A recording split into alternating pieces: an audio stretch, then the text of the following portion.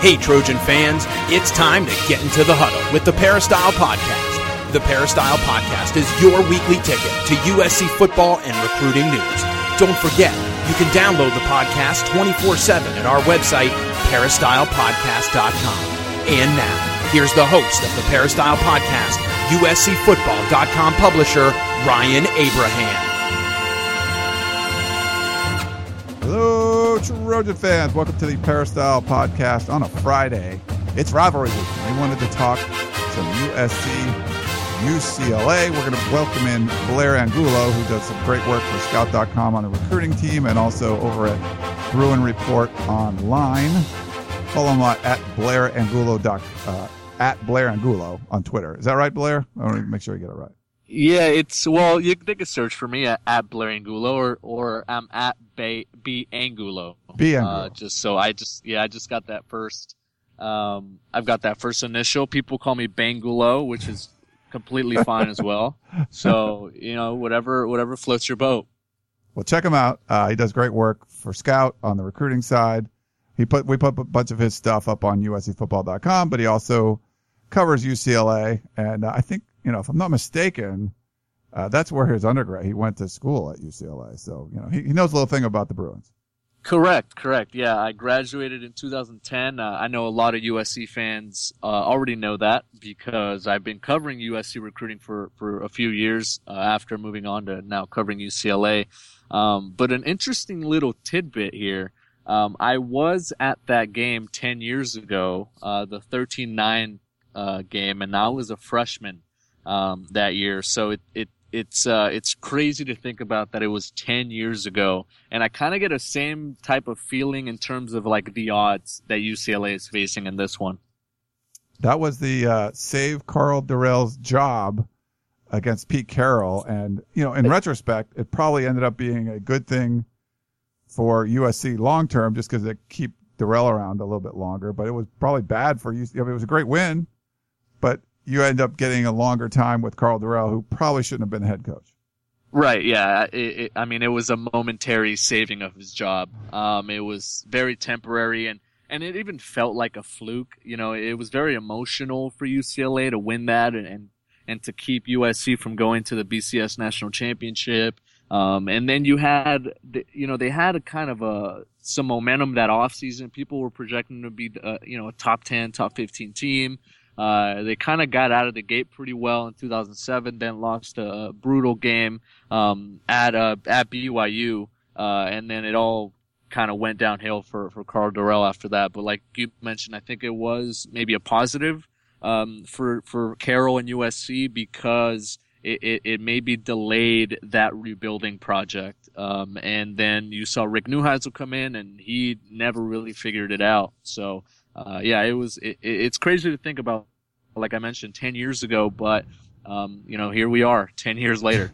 That is crazy that was 10 years. And, just the rivalry in general, how important it is where it matters, and, for Jim Mora and his future, getting a win over USC will do a lot for him. Clay Helton certainly probably got him, not probably. It got him hired last year by Pat Hayden. When Pat Hayden came out and said it had nothing to do with that USC just beat UCLA a few hours ago, and that's why we named him the permanent head coach. It's kind of like saying, my contract, the holdout, it's nothing to do about money. It's always about the money, and it was certainly always about USC beat UCLA. That's why Clay Helton got hired. It's important, and I think when people say, well, you need to finish with this record or that record to retain him or whatever for any coach, in these kind of games, I think that, this win is like the money ball if you're shooting 3-pointers, at the All-Star game. It counts more than the other games. Absolutely. It's that last ball on your rack that you're trying to get in, and they kind of keep a tally. But no, for sure. I think it's very important for Jim Mora. I don't know if it's a must win for him because his seat isn't very hot right now. I think he's bought himself enough time what he did the first 3-4 years here at UCLA. And I don't know if this is completely a must win for him, especially given the circumstances. I mean, you've got a former walk-on quarterback Josh Rosen's out. Last year when they lost to USC, they didn't have Miles Jack, they didn't have Eddie Vanderdoes, they didn't have Fabian Moreau. So there's a lot of things that you can kind of take with the fact that they lost that game last year. If you lose a second one, you can kind of shrug it off. I think next year is a huge year for Jim Mora. They've never really met expectations. He exceeded expectations pretty early on, but I think they've never met them. They've always had, maybe the goals were too out there for them. So next year with the junior and Josh Rosen, if everything goes correctly with his recovery in his shoulder, I think next year's the year to really gauge. And if you can't beat USC next year, I think that's when you really start to maybe calculate things. Well, yeah, I mean, and Jim Mora, to his credit, he came in and just kept beating USC every year until last year. Like what you said, there were a whole bunch of defensive guys were injured. But I mean, even if the year, like, you lose a couple games you're not supposed to, when he was ending the year beating USC, I mean, UCLA fans were pretty happy with it, and understandably so. Yeah, without a doubt. I think everyone was content. I think they saw, maybe a little turning of the tide in terms of being able to get over that USC hump, which, obviously Durrell had been the last guy to do it in 2006. Neuheisel had a terrible time, highlighted by that 50-0 loss at the Coliseum. So yeah, absolutely. I think Mora, definitely cares about this game. I asked him earlier this week after practice if this game carried any additional recruiting implications, just because now he's been in the rivalry for a few years. And he said, you know what, I don't think it matters anymore. I think he started to realize that USC basically gets the recruits it's going to get. I think they've done enough nationally. They've done enough here in the city, and a lot of parents have grown up USC fans. So I think he doesn't really look at this game anymore as maybe a turf war. It's more of, just kind of building and making sure you're doing the right thing. So, it's going to be interesting to see, what kind of game plan they go and they try to implement on Saturday. Well, let's talk about, Saturday a little bit. I think, I was talking to your colleague, Dave Woods, when we do our podcast of champions, and the beginning of the season, it just seemed like, one team was going one direction and one was going another. Then it's almost like completely reversed. And right now, for whatever reason, USC is just flying high, and UCLA, got a win last week. I thought played Colorado pretty tough, but it's been kind of a struggle at times. And, Josh Rosen going down, certainly, you lose your best player, arguably your best player. It's not going to be easy going, but where do you think that, UCLA's been going the last few weeks, and what kind of direction are they be able to get some momentum back, getting the win last week, or how do you feel it's been going? I always kind of look back at that loss to Stanford. They were up by double digits. They've never beaten Stanford under Jim Mora. They had Stanford where they wanted them, and they didn't finish the job. And I think that kind of started derailing things. They started maybe not trusting the process, maybe not trusting the off-season changes they had made. Everything was kind of geared towards beating Stanford finally. They went into a power-style offense with, heavy sets and 3 tight ends and a fullback and, things like that. They changed a little bit defensively. They went more to a 4-3 base. They started utilizing the nickel. They've got a very experienced secondary, so they wanted to make sure that was, the featured part or the cornerstone of that defense. So they made all these offseason changes. Things don't work out the way they were supposed to at Texas A&M. You lose to your former offensive coordinator there. They lose to Stanford, like I mentioned, and then things started to kind of come off the tracks. Rosen gets injured at Arizona State. I believe it was week 5 or week 6, and they've never been able to recover ever since. I mean, they don't have a running game. You'll see it firsthand Saturday. They literally do not have a running game. Even if they were a middle of the Pac-12 type of running team, they were very mediocre. They could kind of get by, but they are dead last in rushing. They are one of the worst attacks in the country running the ball. And it's pretty surprising because Kennedy Polamalu is the offensive coordinator, former running backs coach. You would imagine that he would have maybe a solution or two to fix the running game. But it just hasn't happened. And, I think that's what you look at. You look at that first loss to Stanford or that loss to Stanford, then that's kind of that first step towards what's happened in the last few weeks. The no running game doesn't make any sense to me because I know there's at all. No, there's some issues at the interior of the offensive line, but 2 really good tackles, right? And I love watching Soso Jamamo play and, a couple other good running backs too. I don't see how it's not working. Like, how could it be that bad? Yeah, I think Nate Starks was believed to be maybe the most experienced guy. He had been, the backup to Paul Perkins the last few years. But he's been dinged up. He's dealing with some arthritis in his knee. He's had maybe some shoulder problems. Jamabo's been banged up too. He's had, ankle and shoulder and a bunch of other things. Bolu Olurunfemi, another guy that's pretty capable and has done things in the past. You put him back there. He's kind of a change of pace back, maybe that power type that Polamalu really likes. And then they've got 2 really capable freshmen in Brandon Stevens from Texas, who's also from the area that Jamabo's from in Texas, and Jalen Starks, a local kid here from Crespi, who's a bigger power back, like I mentioned, that Polamalu really covets in an offense. So they have some of these pieces. You mentioned the interior line. That's been a real struggle. They've had to replace their center, their 2 guards from last year, and it just never has worked out. That's where the biggest issues have been. They just can't run the ball up the middle. They try to, change things up with maybe some draw looks or some zone read concepts, but nothing seems to work. It's been really puzzling, and just to kind of see them struggle week in and week out. I think the most surprising thing was just the fact that they haven't found any solutions.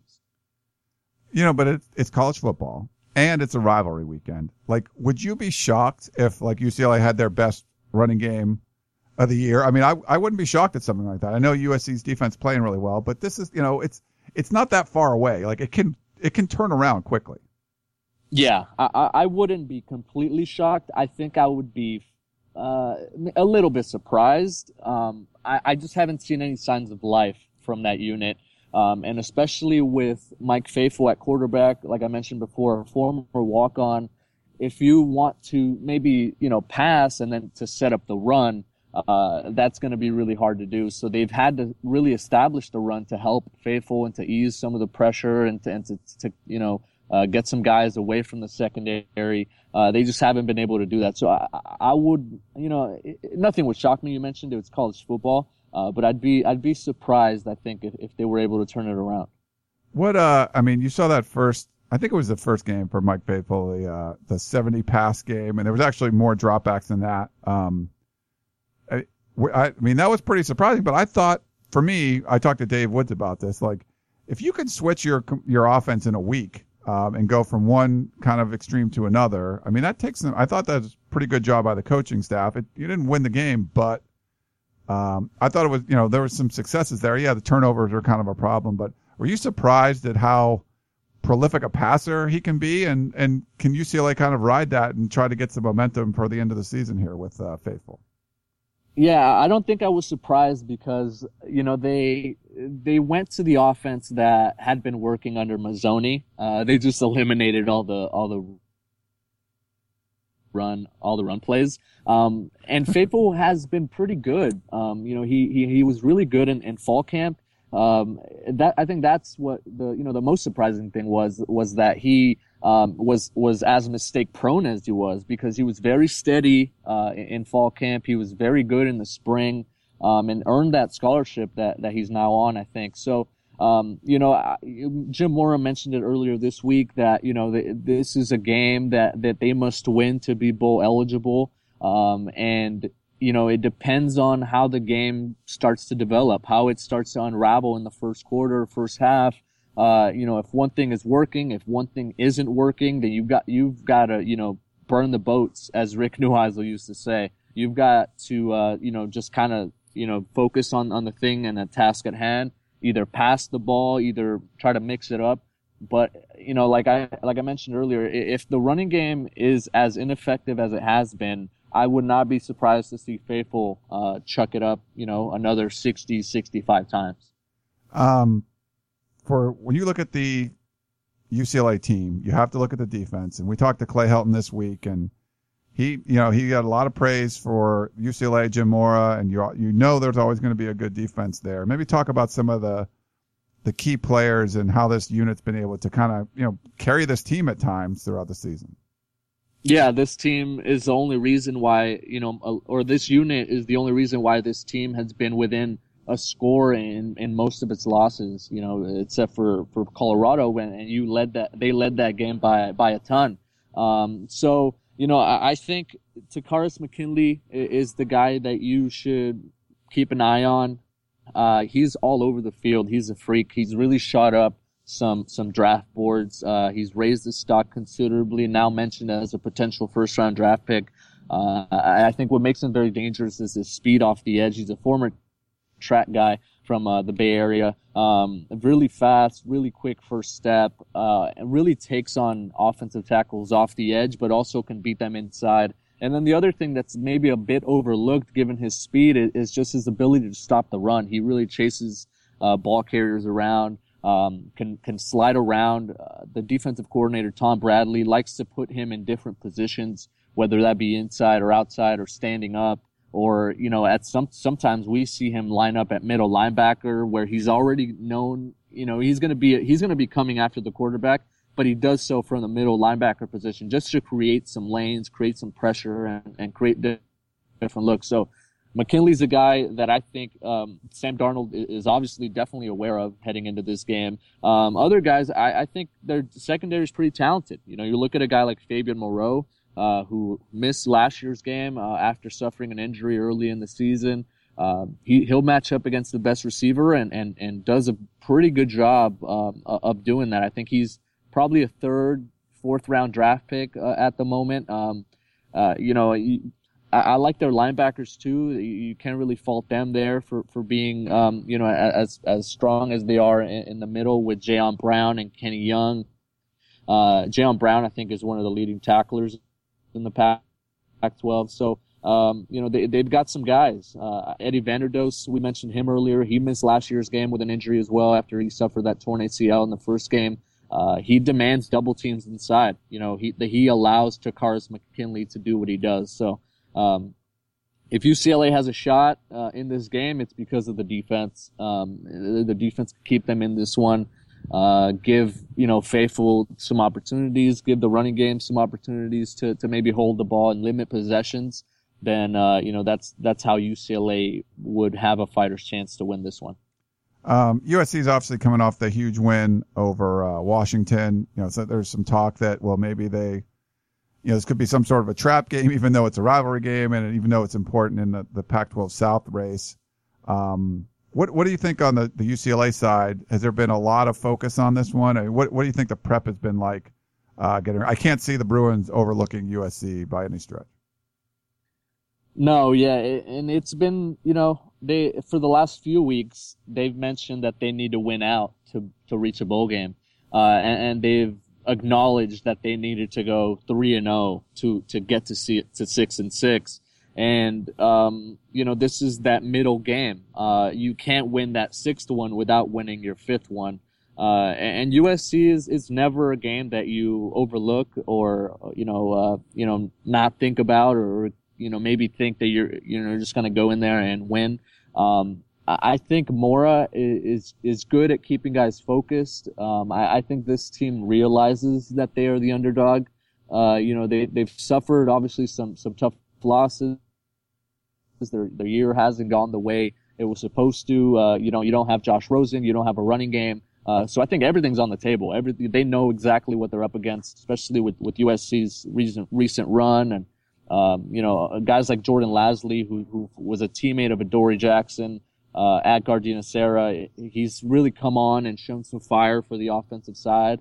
But now he has to face off against Adoree Jackson. So, I think these guys know exactly what they're up against, especially with the familiarity. These guys know who they are, and it's going to be, I think, fun to watch for the first, quarter and a half, and then, we'll see if USC can manage to pull away. If one last thing for you, Blair, before we let you go, for UCLA to win, you talk about the defense kind of being a key. How do you think? I mean, what's the scenario, the easiest scenario for UCLA to get a win here? Like, you obviously the defense is going to play well. Will it be that the run game comes back, or will it just be that Faithful just kind of throws the ball over the place and has a lot of success that way? How do you think it would all play out? I think when you look at the offense, there are just so many holes. They don't have the interior. I know USC's defensive line can bring the pressure. Faithful is mistake prone, so you're trying to limit, maybe putting him in some tough situations, some third and longs. So I think UCLA's biggest opportunity to win this game comes just from limiting possessions, keeping the ball away from Darnold and that offense, keeping your defense fresh for the second half and especially the fourth quarter, and then just not punting to Adoree Jackson. UCLA is going to have to punt quite a bit in this game. But you're gonna have to stay away from that guy. He's electric, and just does everything on the football field that you would expect a Heisman hopeful to do, and a potential first-round draft pick. So I think, they're gonna have to really slow down the game, and to do that, you're gonna have to run the ball. You're gonna have to get into some of these 3rd and 3s, some manageable downs where you can convert and have some long drives, and keep Darnold off the field, keep your defense off the field. That's the only way UCLA, I think, is going to win this game. And you couple that with a strong defensive performance, which, like I mentioned before, I think this defense has stepped up before. They have all their guys in place. And I think that gives them a chance heading into Saturday. All right. Follow him on Twitter at @BAngulo. Don't call him Bangulo. I guess some people do, but you can. You absolutely can. Blair Angulo does a great job, scout recruiting and also on Bruin Report Online. But Blair, hey, thanks for coming on and talking about the USC-UCLA game. Appreciate it. All right. Thanks so much, Ryan, and enjoy the game, everyone. And, be safe out there. I know it's a big rivalry game, and I know all that, but just remember, it's just a game, and enjoy it. Yeah, for sure. It's just a game. So that's Blair. I'm going to come back in just a minute here, and I'm going to answer some of your questions about the football team. We're going to let Blair go. But thanks again, Blair, for coming on. All right, so the second half of the podcast, I want to do a little solo podcast, answering some of the questions. We got a lot of questions in there from you guys, so a ton of questions. Want to jump on and do my best to answer those heading into the UCLA game. Some of these are still having to do with Washington. We had a lot, but I feel bad if you guys write in your questions and we don't get to them. So this is our 4th podcast of the week, and I wanted to try to wrap it up with some of the questions, and then we'll be done. All right, so let's go to Curtis. He said, a couple weeks ago, I said, the playoff committee likes us. In a 2-week period, we went from unranked to 20th, leapfrogging 5 teams. Then after Washington game, 13th, leapfrogging 7 teams. Being 13 with 2 weeks to go, I hope Wazoo can win at Colorado. Then Colorado win at home versus Utah, and USC wins out. Our compelling story, nasty defense, future NFL talent, New Year's 6 minimum, playoff maximum. By the way, the defense has held 6 straight opponents to their season low in points. That's nasty, Curtis. That is a really interesting point. 6 straight games holding opposing offenses to their lowest total. So I didn't even realize that, Curtis. So that's a good stat there. I didn't look it up, but hopefully you're right. No playoff. That's not happening. So no, the USC's not making the playoffs. So don't think about that. USC's playing well enough to, make some noise if they were in the consideration, but they're not. 3 losses are not. That's not happening. So don't think about this as a playoff team. That's overstating things a little bit, but certainly moving up and being well respected. Thanks for that, Curtis. From Curtis to Otis, he says, what player since the sanctions do you wish all the coaches, Lane, Steve, Ed, Clay, used more, if any? Interesting, Otis. I'd have to kind of think about that. The ones that we've seen that, have done well, like, one coach didn't. It's normally you see one coach not using a guy and another coach using, Buck Allen is a good example. We've seen, that he just, basically built up to an NFL career under Ed Orgeron. We've seen this year, like a Quentin Powell's not played as much as I thought he would, but he's getting some run. But a Michael Hutchins for sure. Leon McQuay kind of get passed over. There's certain coaches just feel comfortable with different guys. So, and I think we've seen that, a bunch this year. We've seen a guy like a John Plattenberg who played a lot under Sark's staff and is not, you don't even see him anymore. So it's just, certain coaches like certain dudes. I don't think there's anyone I wished, the coaches used more. I mean, you like certain guys. I wish they used, I guess you could say, Max Brown, I think would have been great to get some run in meaningful time. Because people think, oh, I don't think he stinks. I think he's a good quarterback, and I think he wasn't used in the right system. And I think it would have been helpful if he got some early run, like Sam Darnold did during the first 3 games when Max Brown got to start. Let's go. Neil in Manila. He said, amazing win and game planning by the coaching staff. I got the feeling they could do it, and they actually did. I was impressed with the game plan that exploited the middle of the field. I was too.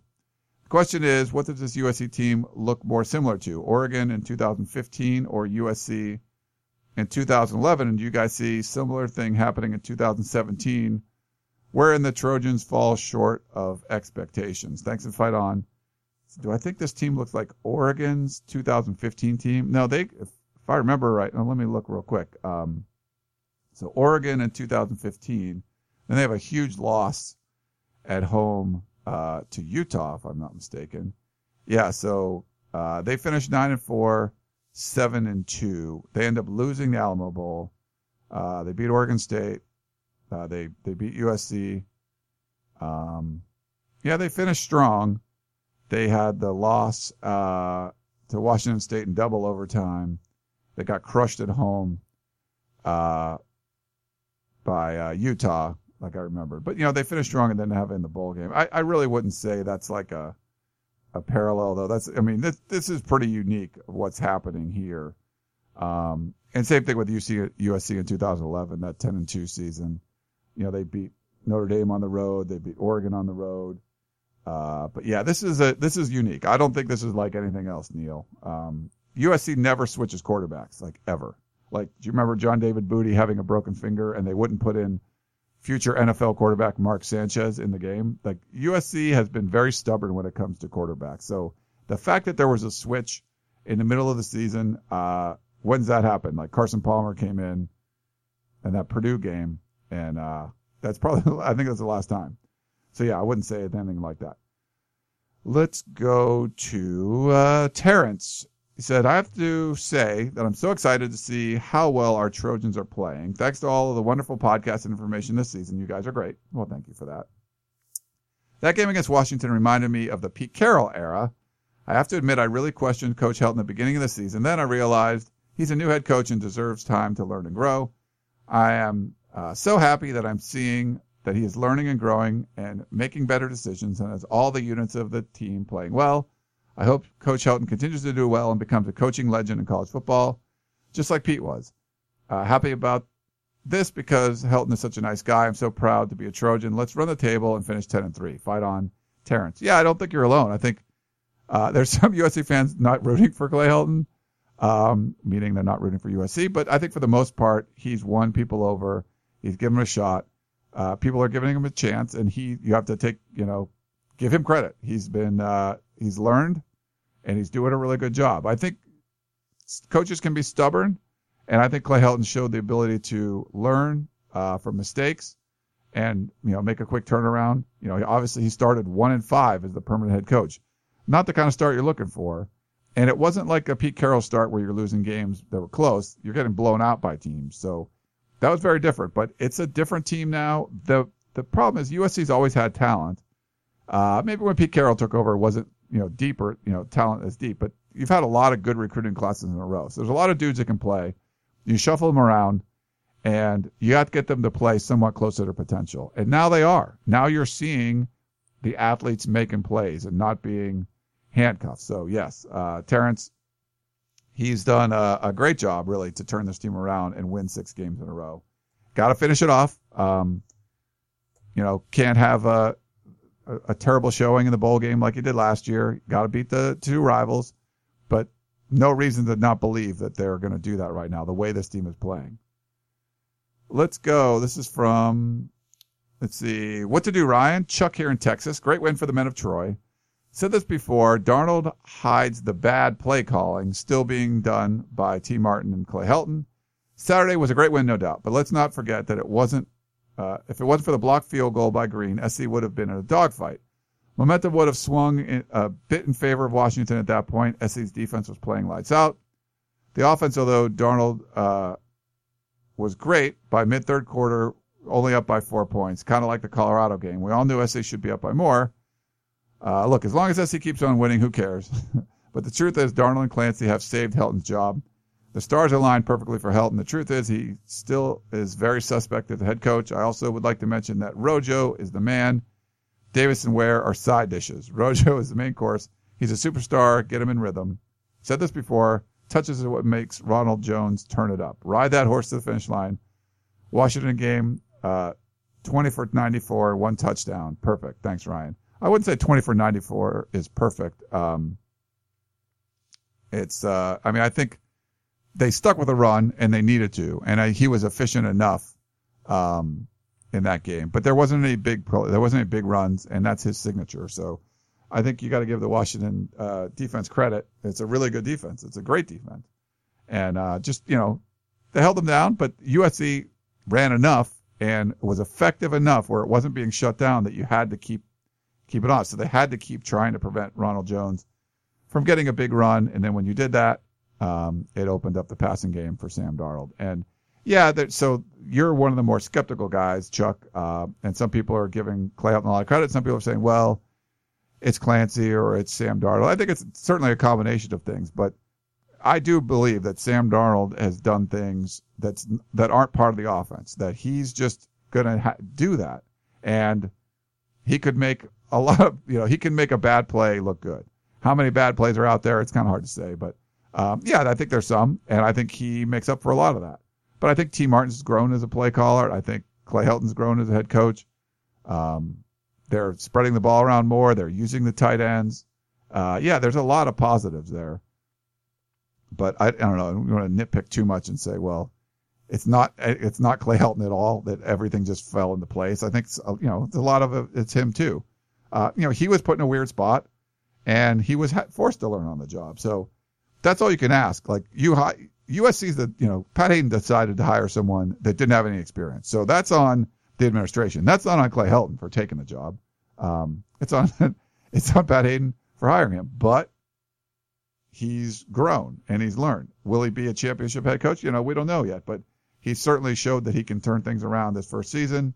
Got to see him finish strong and go into next season and win those games that you should win, because there's a couple losses on the schedule that shouldn't be losses. If you look at Stanford and Utah, you compare the talent on the two teams, there's no question USC's a better talented team. But if they played both those teams tomorrow, USC would probably be a big favorite. Let's go to Big Gene. Please help me understand, is this not the same Washington team that was fortunate enough to beat an average Arizona team in overtime and nipped a Utah team on a late punt return? Washington indeed tipped their hand as not being anything special, let alone the fourth best team in the nation, i.e. Texas A&M, who proceeded to lose 2 consecutive games after being ranked number 4.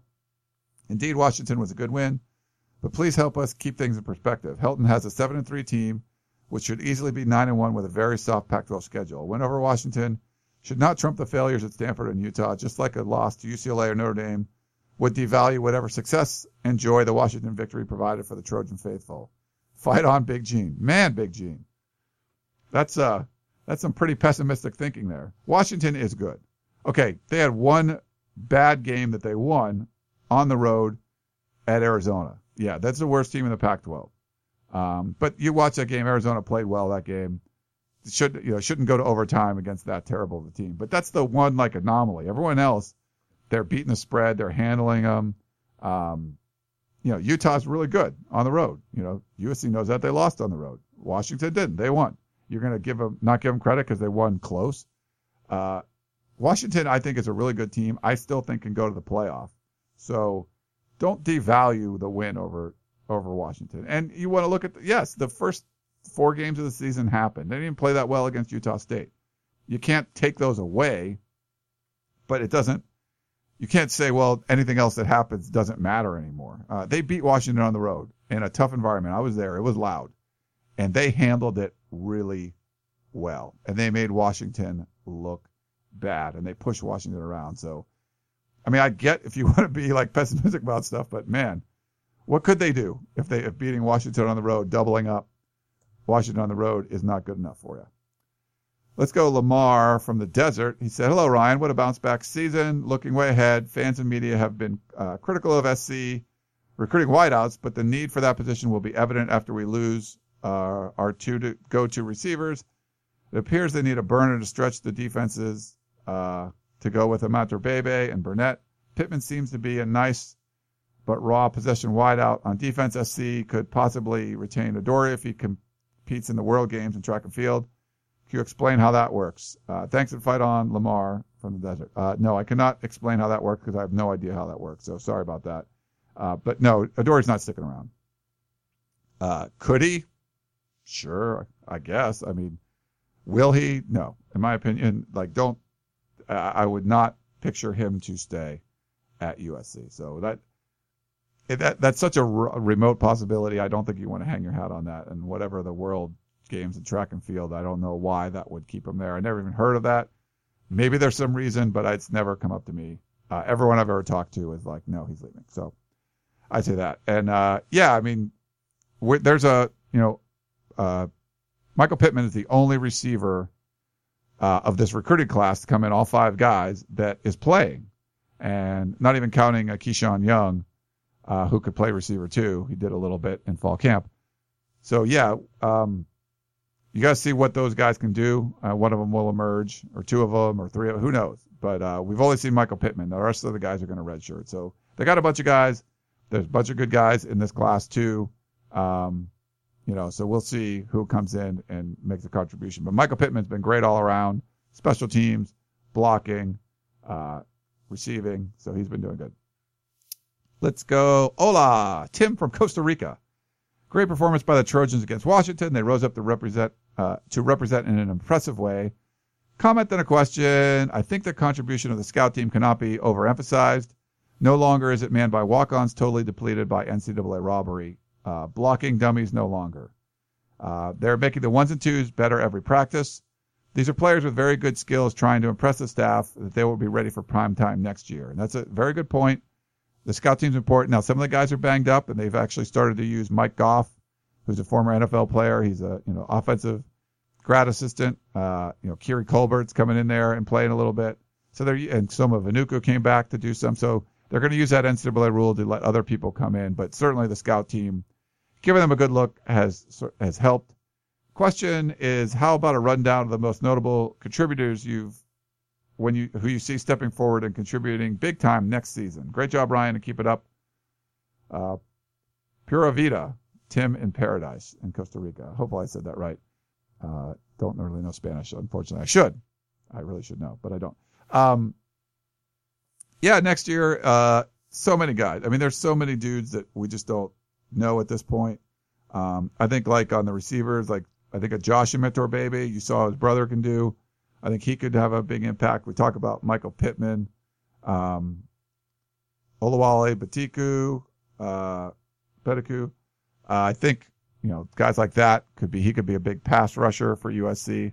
I mean, there's a lot of guys. It's hard to tell on the scout team because they're all wearing black jerseys. So if a guy stands out, sometimes you can find out, but it's not like you can watch and really get a feel for, that freshman safety, Jamal Cook, he's doing well. It's kind of hard to tell on that, Tim, but thanks for the email. See what else we got here. Luke, great win. I'm so happy. Great job, Ryan.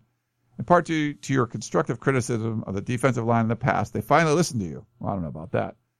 Said I watched the last 7 minutes over and over again. It really was the key to the victory. If the defensive line did not step up, we would have lost. They should hire an engineer as a consultant, preferably an electrical engineer. We are the smartest of the engineers, us electrical guys.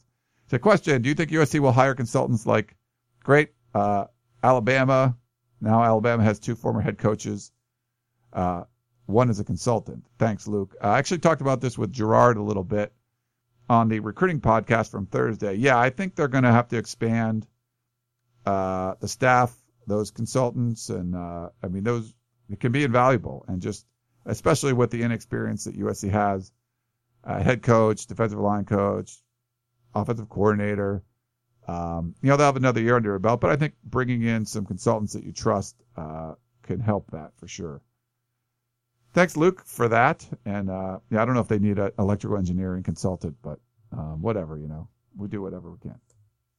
Just giving you my opinions, like Coach Hyde likes to say. Sergeant Rodney Strong, he said, well, USC won. Let me tell you, feels good to see USC look well coached and playing with passion like we used to see them play back in the Carroll and Robinson era. I was at the game, and let me tell you, that was the loudest place I've been in. Our boys took the air out of the crowd in the fourth, and once Adoree Jackson had that pick with 4 minutes left, the Husky fans started to jump ship, especially these guys my son and I were sitting next to that just argued with me the whole time saying UW owns SC and SC had to cheat to win a national title, etc. I guess my question is, do you boys feel this USC team is for real? And any thought next season, Sammy D just sounds weird. Sam Darnold gets Heisman talk. Thanks. Love what you guys do and fight on. P.S. I was sitting by the band and saw you, Ryan, and called your name. You didn't look my way. Really wanted to pick an autograph with you. Thanks. I'll catch up with you at the bowl game. Fight on. Excuse me. It's been a long day. Sergeant Rodney Strong, U.S. Army, Fort Lewis, Washington. Sorry I didn't see you. It's pretty loud up there, and everyone's kind of cheered. I was trying to take a lot of video post-game celebration. So as far as the Heisman talk, he'll certainly be in the mix. I think this is the year where people get to know Sam Darnold, and then next year, as long as USC is good and they're winning games, then he can make a run. But it's tied to the team. The team has to have success, or otherwise no one will care what his numbers are like. I think this team is for real. I think they're finally playing up to the talent level. The talent was there. People in the beginning of the season were starting to tell me, it's just USC's not as talented as these other teams. And I just thought that was bullshit from the very beginning, to be honest. I mean, no, it's not just about recruiting rankings. I see this team. I know this is a talented team. These are guys that are going to play in the NFL. They were not playing to their potential or anywhere close to it. So, I think this team can be for real. I think the defense is for real. I'd like to see them play some more guys. Some people don't agree with me. There's only a few guys that Clancy Pendergast trusts, but it's working. You got to tip your cap to the coaching staff. I think they've been doing a really good job. Let's see. This is Jeff. He said, thanks as always, Ryan, Coach Dan Gerard, for continuing to do a great job feeding our hunger for all things USC football. It's a nice time to be a fan. And you're right. And that's why you guys should enjoy being a fan right now, because it is a nice time. Let's see. So he goes on to say, nice to see Iman Marshall have his best game when it really matters. I hope Trojan fans can have the grace to see that Coach Helton and his staff are doing a really good job at this point. I don't think that was the case earlier in the season, but I can see the staff learning and growing, and I see them being an effective staff for the future of the program. Not sure if you saw the Facebook video of Helton leading the team and singing Fight On in the locker room, but it was an awesome sight. Am I wrong to believe that Helton clearly outcoached Chris Peterson? Peterson's clock management was pretty bad, and he still has to prove that he can get his team and his Heisman candidate, in quotes, ready to win when it really matters. Finally, I really loved Washington's Veteran Day uniforms. I thought Fox would report on the nameplates on their jerseys, but they didn't really tell the story. Any info on the significance of different names on the jerseys? Thanks, Jeff, the math teacher in Fountain Valley. Jeff, unfortunately, no, I don't know. Dan might know about that. I didn't hear any stories about the nameplates. We're so far up there in the press box. It's crazy how high you are. So I didn't really see them. And then by the time I got to the field after the game, it was bedlam. It was crazy. So no, I didn't really notice. So sorry about that. I did think Clay Helton outcoached Chris Peterson. I think that the strategy Chris Peterson used on defense, at least, it wasn't that effective. I think they were trying to stop the run, and they pretty much did, but USC was effective enough in the run game, and then the pass game was there. Now, the Washington defense played pretty well. It's a really good defense, but not to the point. USC's defense played way better. And I think, you have to get the run game going if you're Washington. It just wasn't working, and they didn't have any answers for the USC defense. So didn't see any kind of major adjustments. And I think if they played again, you would see a different Washington team. I think Chris Peterson's a great coach. Clay Helton got the better of him that game. So you got to tip your cap to Helton and staff. But people that say that Chris Peterson's not a good coach now, I just think that's crap. He's definitely a good coach. So, Clay Helton got the best of him. And, Iman Marshall, I thought he had a good game. Got banged up there a little bit with, I think, Jack Jones was coming in. So let's see. We got, I think, one more. I really got upset hearing about Iman Marshall being a weak spot on defense. If you watch the games, especially the Pac-12 game in 60, you would see many pass breakups and dropped interceptions by him. Although he is tied for the team lead in interceptions with 2. Actually, he's not anymore because Adoree Jackson got 2 in the last game. So I think that, he must have sent this in before the Washington game. Don't even mention run support. We usually use man coverage with no safety help, so expect slants and posts. He's our second best cover man.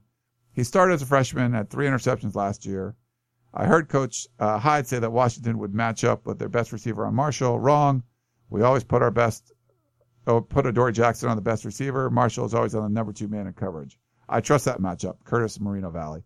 Yeah, no, I think he gets, he's aggressive. I think he gets some penalties and stuff. And I think but he's really played well, at times. And it's not he's great every play. Adoree Jackson fell down and gave up the only touchdown of the game to Washington. Those guys are on an island a lot. So there's going to be criticism because of that, and it's not easy. But I think he's been doing a really good job. People talk about, he should play safety. I don't think so. I think he's a corner. You think he's going to stay a corner. I think he's making a bunch of plays. He'll give up some too. And you're playing in the Pac-12, any corner. Adoree Jackson does. So you can't hold Iman Marshall to some crazy standard that, Adoree Jackson's allowed to give up some plays, but he can't. We haven't seen penalty, I think, for the last couple of weeks from him. And, some of the penalties really weren't even penalties, but whatever. He's a physical guy. He's pretty aggressive, and sometimes you get calls like that. So whatever. But yeah, watch Iman Marshall. Just watch him and see it. See him play. Not just the one play that's bad. Watch the whole game and see what he does. And I try to keep an eye on him every once in a while. And he's asked to do a lot out there. So give him some credit. All right, so that's going to wrap us up for this week. Hope you guys enjoyed the Blair Angulo portion, and I wanted to make sure I got to all these other questions on the podcast. Actually, there was one more. David, this was actually, we're going to talk about this on the recruiting podcast, and Gerard felt a little weird. I talked about it, and it went really long. It's kind of long by David. He said he's been a podcast fan since episode 43, when you actually still said what the episode numbers were. It was a start every show. Still love it. Thanks, David. Yeah, it just got to be too much. We were in the 400s or something, and it's hard just naming every episode. And we would only call the once a week episodes. That would be our episode. So if we did a second or third show, we called that something else. So now we're doing 2, 3, 4 shows a week. So we don't go them by numbers anymore. But so basically, it was kind of long and talking about a local kid he said there was an Inland Empire guy, local kid. He's top 10 nationally in 2 stats, total yards and carries per game, 31 carries per game. And how a guy gets recruited by USC. So in general, national high school football stats don't matter. Most stats don't ever get recorded. We cover games and then you look for a stat and it's not even there. So that kind of stuff, it's not universal at all. If you're talking about state rankings or something like that, but rankings don't really matter. There's plenty of running backs that'll run for thousands of yards and they're just not college material. They're small or whatever. And sometimes they go overlooked and they shouldn't be. But a lot of times there's a reason why, and they end up playing at a Division III school or something, and that's fine. But I wouldn't put too much stock into stats, high school stats, if he ranks that he's got more carries per game than someone else. That doesn't matter. That you're not going to get recruited at USC because, wow, he had 31 carries per game. And it's different if you want to talk get recruited by Division I versus getting recruited by like a USC. We go to a lot of high school events, 7-on-7 things, games, combines, camps, all that kind of stuff. And I get parents come up to me all the time. Hey, watch my kid. He's the blah, blah, blah. And it's like, it's hard. You don't want to be mean, and you don't want to be snarky, but it's like, yeah, unless, if I'm covering a game and the kid he either has to have, the kid I'm covering has to have an offer from USC or looks like he's about to, every once in a while we're at a game and you see a guy like, who the hell is that? And maybe I'll film him a little bit and he could be somebody. Like, I was up in Fresno a couple years ago and a coach told me about Caleb Wilson, who is at Oklahoma now. And he was 15 years old. He just had played in like a summer league thing in Vegas and impressed people and kind of got some attention. And I shot footage of him, footwork drills and stuff, just shorts. And I don't even think I had a shirt on. And I put it up and he ended up getting an offer from Oklahoma the next day. So yeah, like sometimes we quote unquote discover people that you don't know about. For the most part, you kind of know who these guys are and USC knows them. And he's either in the caliber of a guy USC recruit or he isn't. And if he is, it's just kind of up to the coaches there. Like anything we do isn't going to change. Like I don't get guys recruited. Caleb Wilson would have been recruited anyway. I just happened to be the first guy to put a bunch of footage up of him. And coaches notice that because they check out our site. I mean, they're on there. So yeah, it's like, he could be the best player on his high school. And we get people come up to us and like, he's not the starting quarterback yet, but he's really good. And I was like, dude, he's not starting for his high school. Like USC's not going to recruit him. You don't want to be mean, but it's hard to, you just got to be truthful about it that these guys, the guys that recruit, even the bench warmers on USC were the best player in their school. Like that's maybe the league, that's just kind of the way it goes. So yeah, and you have to look at, people will come up to you like, well, hey, this defensive lineman, he's really good. It's like in a bad league. He plays, for his team, he's 5'11" and 220 pounds. Like, I'm not saying he's not going to be a great player someday, but USC is not going to be recruiting a defensive tackle that's 5'11" and 225 pounds. Like it's not, does he want to walk on and maybe develop, yeah. But for the most part, in general, they're probably not recruiting that guy. Now they go out and they watch film, they see tape on guys, they go see in person. And if his athleticism, normally if he's a great athlete, they're not probably putting him at defensive tackle. He's 225 pounds, but for whatever reason, say they do. And a USC coach sees him and sees potential there, maybe as an outside linebacker, or who knows what something, then yeah, I think that can happen. But for the most part, the guys that are getting recruited, I mean, they're just that freaking good. And feel bad. I'm sorry. Like if the dude that, plays at your rival high school or in the league and man, he's leading the league in pass efficiency. It's like, okay, well, you see the kind of guys that the quarterbacks USC is going after. They're like the Elite 11 dude, like the best of the best. They're 4-star guys. Like that's who they're going after. Not to say that everyone's like that. We've seen Clay Helton go after some, 3-star guys that some of them probably aren't going to be commits any longer at some point because they're doing well now. So they'll get some more 4-star guys, but they say the stars and stuff don't matter. But these are guys that people know, and people know them for a reason. And every once in a while, someone falls on their radar, and maybe the guy that you email us about is that guy.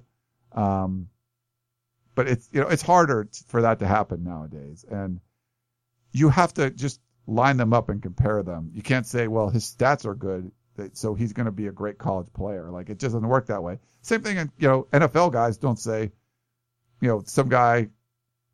Donnell Pumphrey is, leading the nation in rushing for San Diego State.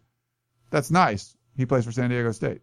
They could project him to be an NFL running back, or they can't, or they won't. If they don't feel he's going to be one, they don't give a crap that he's got great stats. Like that doesn't really matter. It's about the player and his potential to play at the next level. So same thing for high school to college. I don't think anybody cares what, some guy throws for 5,000 yards. If they don't like him, then they don't like him, It's probably hard to say, like, dude, the guy's got an arm if he's throwing for that many yards. But if he doesn't look like a college quarterback, and there's a wide range of what college quarterbacks look like nowadays, they don't feel he's going to fit their system, whatever, they're not going to recruit him. So the stats and all that kind of stuff, I wouldn't get too tied up in all that, David. But I know it's kind of a long answer. I went a little long there, but yeah, we want to get all the questions out of the way. There was a few questions for Shotgun. I still want to get him on. We haven't had him on in a while. He's been putting up his participation charts later in the week. It's up now, so go check it out. But we wanted to kind of talk to him after that comes out. It's hard when he puts them up late, which he's been doing. So anyway, hope you guys enjoyed this edition of the Peristyle Podcast. Big week of podcasts for Peristyle Podcast. Also a podcast of champions. Go to Pac-12podcast.com. Do a great show with David Woods. I'll say it's great. I think it's great. People seem to love it. But it's a great all-around Pac-12 podcast, too. So a lot of podcasts this week. But it's a big week, so we wanted to get you as much content as possible. Listen to us on the way into the game. It's going to take you a while to get to the Rose Bowl if you're going. So hope you guys enjoyed this edition of the Peristyle Podcast. Enjoy your weekend. Enjoy the college football, and we will talk to you next time. You've been listening to the Peristyle Podcast, presented by USCFootball.com. Be sure to tune in next week for the latest news on Trojan football and recruiting. And don't forget, you can automatically download the podcast directly to your smartphone or tablet for free. Just click the iTunes link on PeristylePodcast.com or search for Peristyle Podcast at the iTunes Music Store.